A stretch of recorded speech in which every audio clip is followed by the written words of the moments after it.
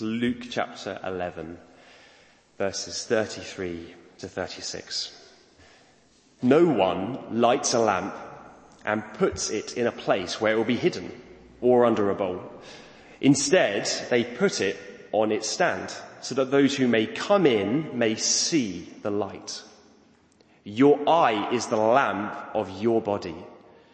When your eyes are healthy, your whole body also is full of light. But when they are unhealthy, your body also is full of darkness. See to it then that the light within you is not darkness. Therefore, if your whole body is full of light and no part of it dark, it will be just as full of light as when a lamp shines its light on you.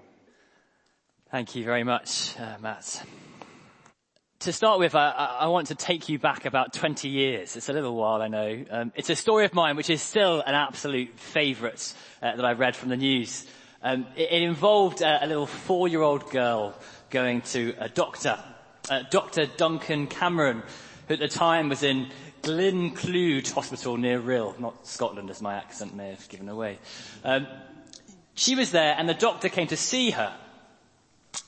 And the key presenting symptom was that she was bright orange. All over. Head, face, arms, the lots. And the doctor was completely baffled, but he did some tests. And he discovered that her problem was that she had an overdose of the chemical beta-carotene, which is found in a particular brand of orange juice called Sunny D, Sunny Delight. This little 4-year-old girl had drank 1.5 litres of what is clearly fresh orange juice with nothing else in it. And it literally turned her body orange. And now apparently it's okay for adults to drink that amount if you so choose to. But for a 4-year-old girl, her body couldn't cope and she turned orange. It's a 20-year-old story, but it's still a favourite. But it shows very literally what this little girl took in had a tangible, visible impact on her outsides. And in our passage today, we see that exact same thing. That what we take in has a tangible, visible impact on the outside. And namely, the way that we receive Jesus will make a difference to our lives. The way we receive Jesus will make a difference to our lives. So that in mind, let's pray as we start this evening.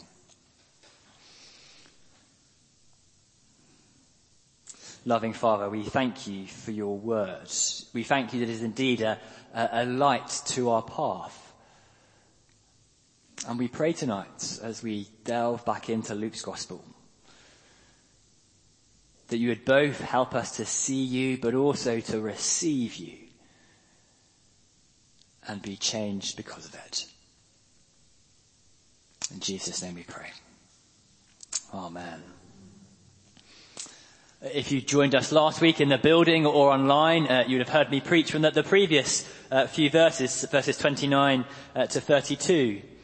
Where we saw that the sign of Jonah and Jesus saying, you must respond to me. He was calling the people in front of him to respond to the message he gave. And we were saying, well, likewise, we too must respond. We must get on the train of faith. We must make that step of responding to Jesus, of being proactive in that. But here in verse 33, it's almost as if Jesus is answering a question, an unspoken question in the minds of his audience. It's almost as saying that they're saying to themselves that we know we have to respond, but really, how can we trust your message? Is it really clear enough to us respond to? Is there enough evidence? And in response to that, Jesus tells this little short parable in verse 33. Verse 33, No one lights a lamp and puts it under a place where it will be hidden or under a bowl. Instead, they put it on the stand so that those who come in may see the light. Just saying, look, if you have a lamp or a light, it's absurd to sort of light it and then cover it up with something else. Or to put it in the cellar so no one can see it. That's just ridiculous. You just don't do that with a lamp. And so Jesus is saying, likewise, I'm a light that's come into the world. Indeed, in John's Gospel, Jesus called himself the light of the world. I've come not to be hidden away, not to be discreet, not to be subtle. No, I'm here as a walking, talking example. To show you that the message is clear, to show you that you can trust me. I mean, after all these people that Jesus is talking to have already at least seen one miracle. Verse 14, Jesus was driving out a demon that was mute. They've at least seen Jesus driving out a demon, but they've probably seen more. They've heard Jesus speak as well. Jesus' message is clear. He's a living, breathing, walking, talking example. He's a lamp put on a stand, not hidden under a bowl. But then what about today? Is it just as clear today? Well, of course, we stand, don't we, on the other side of the BC AD line. These people were there during Jesus' time. We stand even further past it. We stand in a time where we can see what Jesus has done, and we stand the other side of history. To give a poor illustration, last weekend I was stood here and talking about the hope that we had in the evening. But of course now we stand here and we know the result. We know what happened. We stand this side of history. And so likewise with Jesus, we stand this side of history. We can look back, we can see Jesus lived, he died, he rose, he ascended. We can see his whole mission, his whole life. His message is clear. But more than that, we don't simply have to see the life of Jesus. We can see the 2,000 years after it. We can see the spread of the gospel, how this one man in a backwater of the Roman Empire, how the message grew and grew and grew and grew. And so now Christianity, the gospel, is global. But more than that, we can see how Jesus has changed lives today. How he's taken the broken and made them whole. How he's bound up those who are hurting. We can look back and see the life of Jesus. We can see church history, the 2,000 years since, and we can see the impact of the gospel. The message is clear, Jesus is saying, that the problem is not with Jesus. The problem then is with us. Jesus' message is clear. Jesus gives light. And so, he says, we need to receive it well. We need to receive it well. Verses 34 and 35. Your eye is the lamp of your body. When your eyes are healthy, your whole body is full of light. But when they are unhealthy, your body is also full of darkness. See to it then that the light within you is not darkness. Jesus is continuing on the light lamp illustration. And he's saying, look, your eyes are really like the lamp and light of your body. Because it's the eyes by which that you perceive light, you see light, that bring light into your body. So if your eyes bring in good light, then your whole body is going to be lit. But if you perceive badly, if you see badly, then your whole body will be dark. It's the seeing and perceiving which is of paramount importance here. Because here's the big idea. Jesus says spiritual health is all about receiving Jesus well. It's all about receiving Jesus. That's where our spiritual health lies. It's in our response to his message. All too often, don't we, we hear that someone might say, I'm not a Christian, but I'm deeply spiritual. Or they might say, look, I just think that everybody inside of them has an innate goodness. That's sort of a goodness inside people. But Jesus says, no. There's nothing internally that is spiritual about us. Well, there's nothing internally that's good about us. Actually, no, our spiritual health is only about the way we receive Jesus. That's where our spiritual health is found. It's in him. And that's a huge revelation, isn't it? That it's not about us. It's entirely about him. Our spiritual health is only about our response to Jesus. And that's hugely humbling. Because it means that I don't actually bring anything to the table. My spiritual health, my goodness, actually, I've got nothing to bring. It's only about the Lord Jesus. But it's also so encouraging. Because whoever you are, whatever you've done, whatever life looks like, there's hope.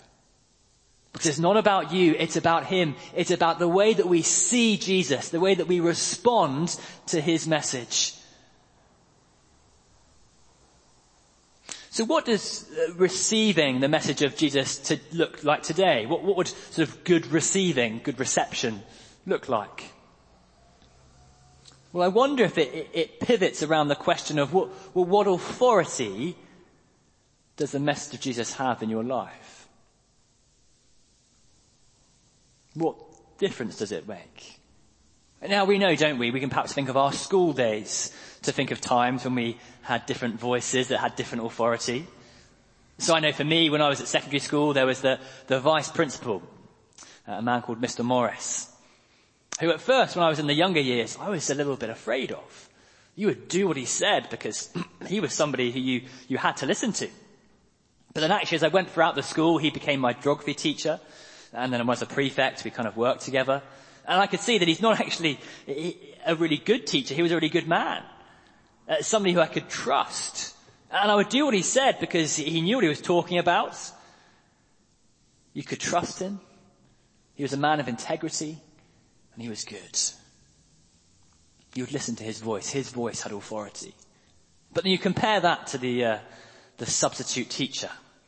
I mean, poor substitute teachers get a bit of a hard flack, don't they, sometimes? But, the person who's sort of writing their name on the board and there's already sniggers behind them in the class. The class are never going to listen to what they say. Different voices have different types of authority. So what authority do we give to the words of Jesus?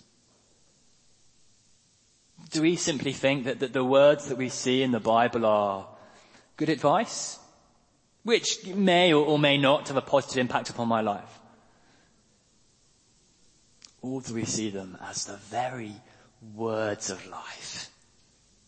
The words of life that bring life, that bring love, that bring goodness, that bring fullness. Do we give them the authority they actually have? So what does that mean? Well, what about when we come on a Sunday to hear God's voice? I know it's so hard to listen to sermons. I've sat more in your place than I've sat up here. It's hard. I know the distractions that come. But when important things are said, we really listen, don't we? When Boris gets up, or used to get up for his announcements, we listen carefully. Do we have that same mindset when we hear God speaking on Sunday?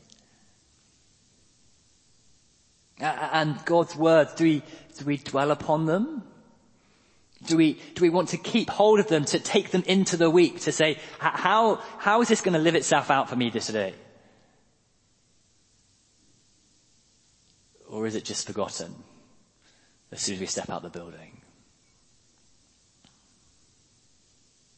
And do we prepare well before we even come to church? If you were to go see the Queen, then I guess we would, we'd want to wash our clothes, have a shower, have a haircut, make sure we've got all the things in place. We turn up early and on time so we're ready because we don't want to miss out. We prepare. Because that's an important meeting. What about hearing God speak? Do we pray before we arrive, Lord, speak? Do we pray during the service, Lord, speak? Lord, let me listen.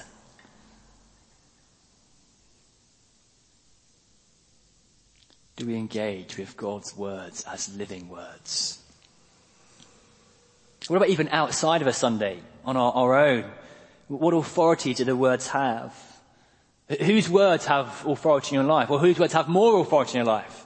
The Times newspaper, the Telegraph, BBC Sport website, Instagram, Facebook, TikTok. Whose words have more weight?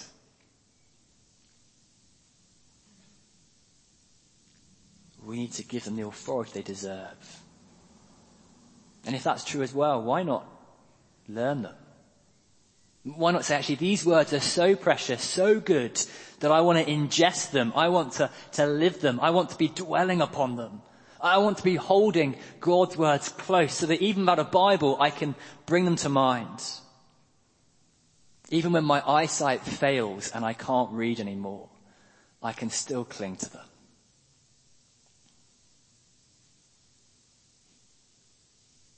What authority does God's words have in your life? And we do have a part to play in this. Verse 35. See to it, then, that the light within you is not darkness. Our spiritual health is all about responding to Jesus, but Jesus is saying, therefore, see to it, do all you can. Make every effort, work hard, be deliberate, be intentional. See to it that you give these words the authority, the attention that they deserve. And that can be tough in our culture, can't it? Our culture is quite passive. We have streaming water, we have streaming television, and we sort of just sit back. But Jesus is saying, don't be passive. Be active, be an engager. Listen, receive, perceive. See to it, then, that the light within you is not darkness. What are you seeing to today? The message is clear. We need to receive it well.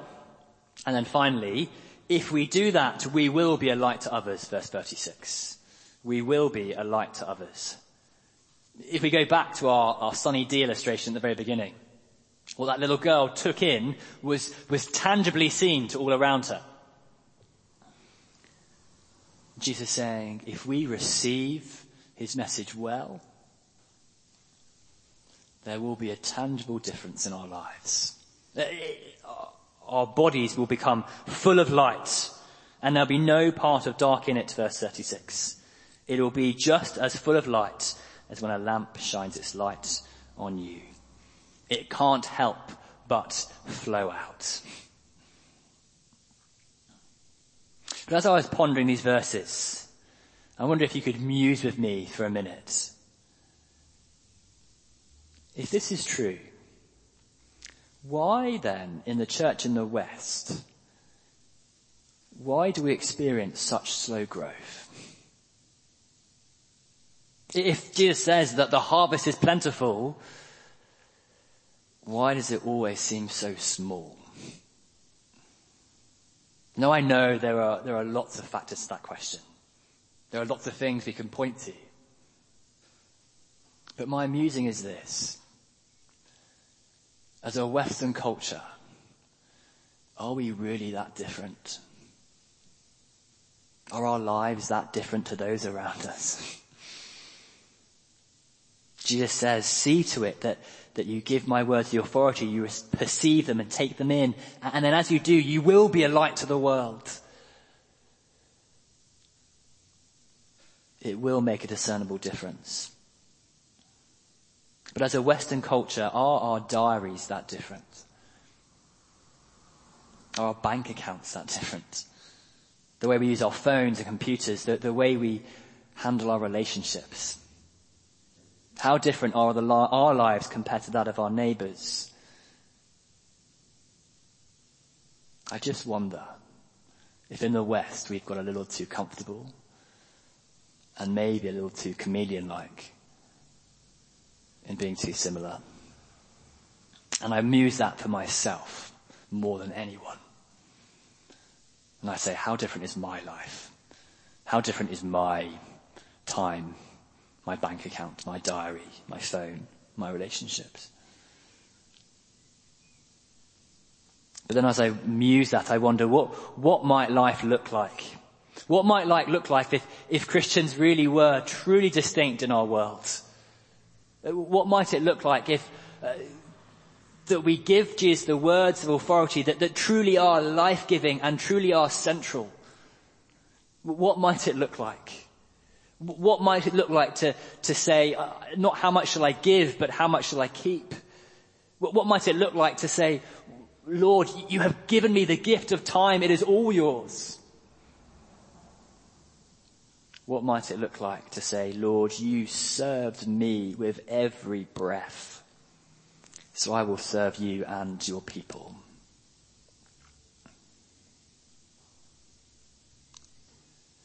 It's a challenge, isn't it?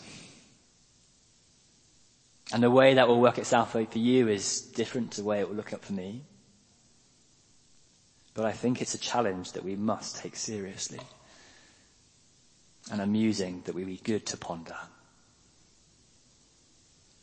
We're embroiled in our culture and we're soaked in our culture, and it won't be easily untangled. But it's one that'll be good to think and pray over. The message of Jesus is clear.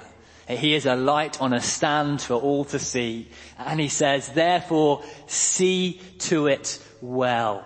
Perceive well, look well, take in my light well, so you are full of light and not darkness. And then he says, if you do that, you will be full of light, so that all around you will see. That's what I want for me. Let's pray it be true for all of us. Let's pray. Father, we thank you for your word. We thank you that our spiritual state is all about what you have done. Help us to perceive you well, to see you well, to take in your message well, to live your message well, so that we may be a light to the world around us, to shine your light, to point to you as the great light to a world that is in darkness and so desperately needs it. Amen.